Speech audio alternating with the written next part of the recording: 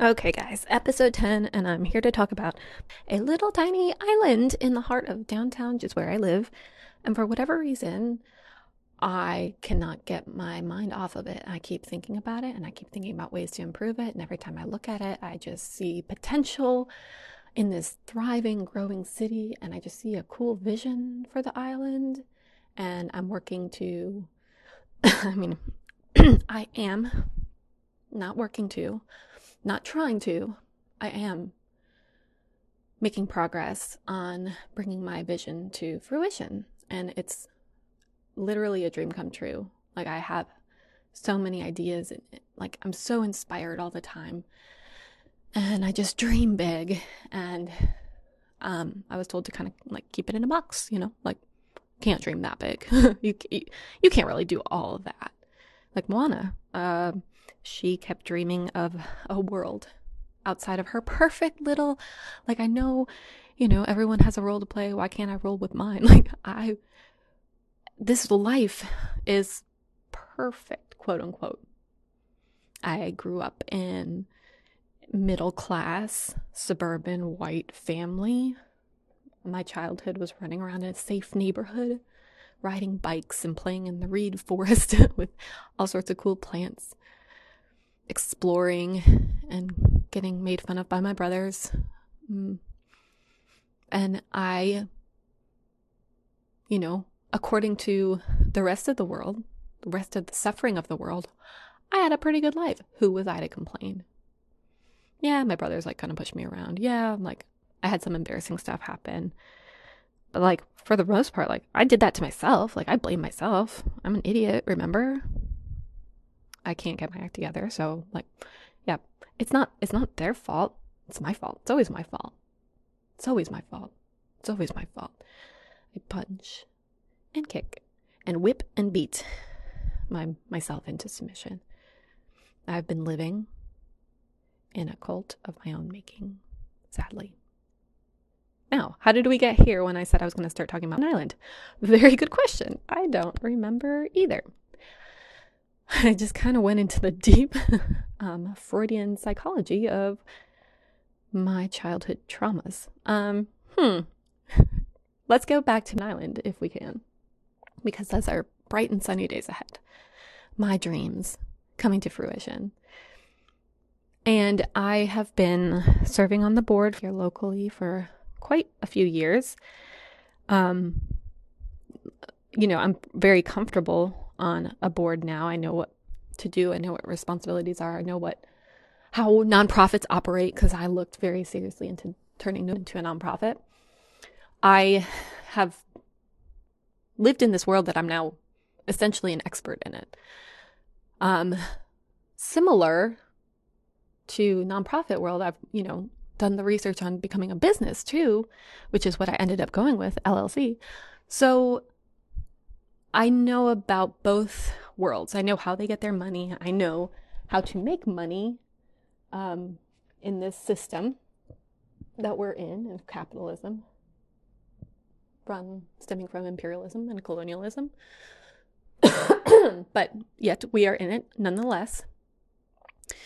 And it is an evil system. Oh God, I'm gonna get so canceled by saying that. Oh my God. Because okay. Let me back up. Shit. Now I'm like, okay. Capitalism. What is it?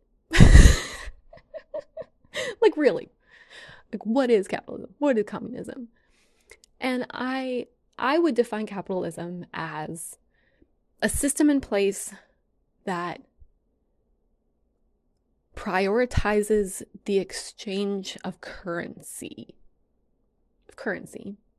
of the stuff, the paper stuff that gives items value, instead of a bartering system or an exchange system. It inserts a currency, the money, that becomes the idol in the society.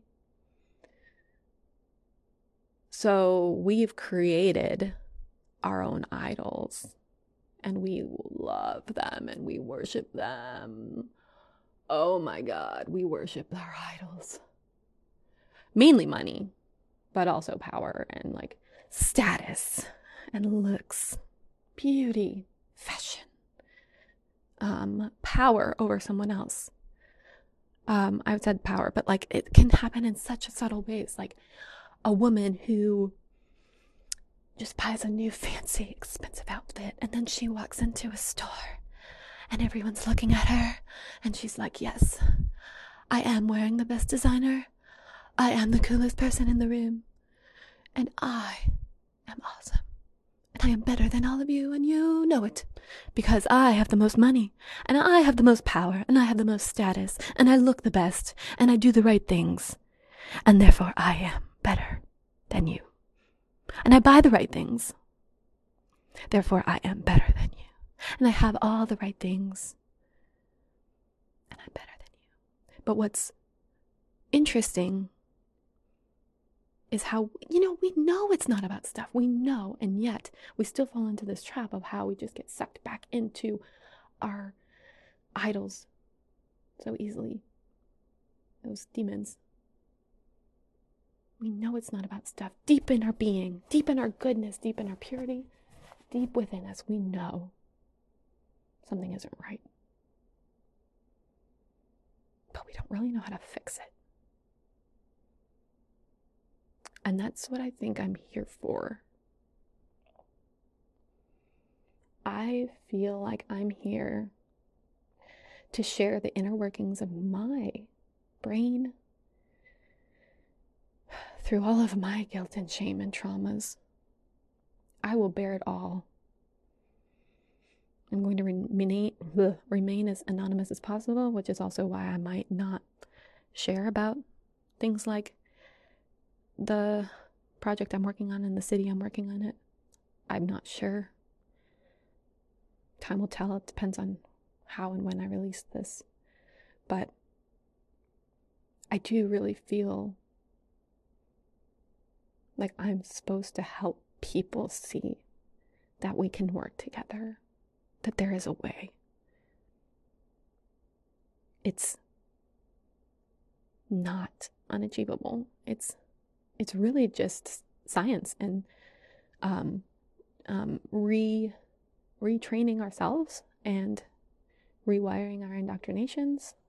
And so yeah, I think these systems that put people at odds with each other, like the patriarchy, like in reading Chronicles of Narnia, and we're just in the first book, The Magician's Nephew, where Polly and Diggory go to this magical place, and it's a frozen wasteland. That's not frozen. It's like everything's turned to stone. There's people, they turn to stone. And then in the middle sits this bell, right? So Diggory and Polly, there's a note that says something like, don't ring this bell, but don't you want to know what it does? Like, don't you dare ring this bell, but don't you want to know what happens when you do? That's the serpent. That's the evil one. That's the tree of knowledge of good and evil. Don't you want to know? Don't you want to know what's going to happen when you taste of this fruit, or when you ring this bell? And Diggory's like, yes, I do. And Polly's like, no, let's stay the hell away from that. And then he kind of like tricks her and rings the bell. And sure enough, the evil's brought to life. So they start arguing, man and woman, well, kid in this sense, but adult children, because they're very smart children who are acting like adults. Oh, male versus female, masculine versus feminine. No, let's leave it alone. Like, we don't want to hurt anything. We don't want to disturb anything. Is the feminine voice. The Polly, like, let's just go. Diggory's like, I have to know what's there. I have to explore. Moana, I have to go out and see the world. Alexander Hamilton, I have to write. I have to think about a new way that we can make America work. That's how I feel. I have to write these things down. I have to go and follow where my brain is leading. It's not a physical place. It's transcendent. It's into another dimension. It has to go there. and I have to go see what a perhaps perfect society, even though as I say it, I'm like, oh my God, it sounds, but that's just negativity being like, nope, you can't have perfection. You can't have heaven on earth. You can't have it. It's unattainable. Can't do it. And not everyone can be happy. Scarcity economy. So yeah, even as I'm thinking about like sharing all this stuff about my thoughts and my brain and my city and my improvements and my designs and my poetry and my music and my obscure intelligence, I'm like, I don't want to share this and then like be famous for it. And I just want to be me and continue to be me and dream and not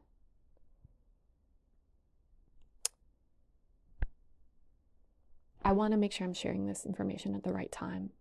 I'm just going to build it up and wait. I don't know. I'll keep listening. Spirit, guide me. The Spirit will guide me. It will help me determine how and when to release this information. Okay, my nose is running again. I'm going to end it for right now. And yeah, I told you my eyes are infected. So hopefully that means I'm healing and I'm getting some stuff out. I've also found it important to visualize the part of your body that is injured. So if you put your body, like my ACL, I can visualize the tendons flexing and stretching beneath my patella. And like it's healing. I can visualize it. I can feel it almost. It's incredible. So like this stupid eye infection, there are swollen blood vessels in my eyelid. Not just swollen blood vessels, the cells themselves are swollen. So I'm like trying to envision the cells just relaxing. I'm getting less blood flow there. And I'm trying to envision the like white blood cells, the I think they're like dead white blood cells that need to get pushed out of my body and taking with them the toxins and the bacterial and the macrophages and the microbial little viral loads out with them into tissues, into my snot. Hopefully not into anyone's food or face or anything, because this is really just miserable. My eyes are leaking all the time. It just all needs to come out of me. Okay, enough about that. That's gross, but that's also human bodies, and it's just kind of how we are. And the more we can just accept our grossness, the better we'll be. Nothing should be off limits. We should be able to talk freely about things that happen in our bodies because it's just biology. I do my best to educate my children while also respecting their boundaries in their private areas, teaching them that no one has access to that, teaching them about body space, what's appropriate touch.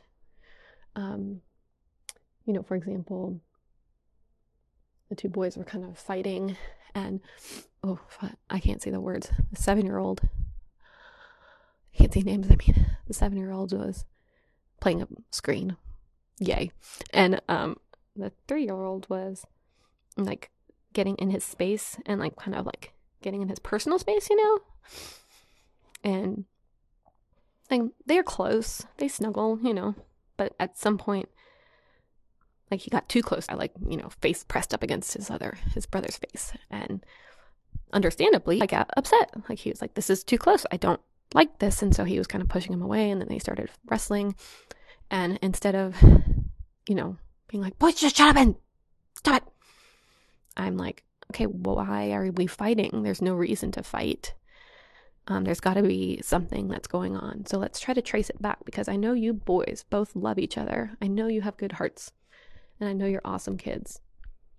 So let's try to figure out what went wrong, and then we'll trace it back. And it turns out, just got in his personal bubble. So I had to teach you that You can't really get that close to a person without permission. You need to have access to their bodies. And along with access to bodies, we need to monitor access to our attention, because that's very valuable time. Our time and attention needs to be more closely monitored in our brains,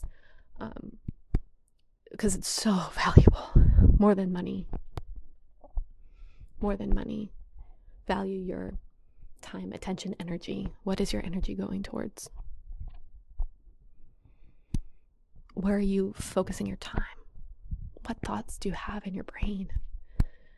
Mine were so negative for so long, but I didn't know how to change them until I did. And you can too. I promise you, the depth of who you are is good. You have to just kind of keep finding her, him, they, it, zim. I don't care what your pronouns are.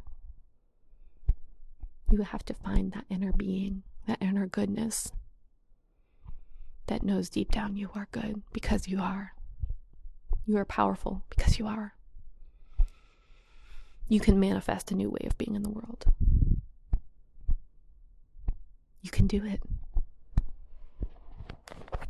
You just have to want to. You have to want to believe in magic. You have to want to believe in happy endings. Oh, by the way, I want to go into my other idea for a Cinderella story, but I'll do it in episode 11.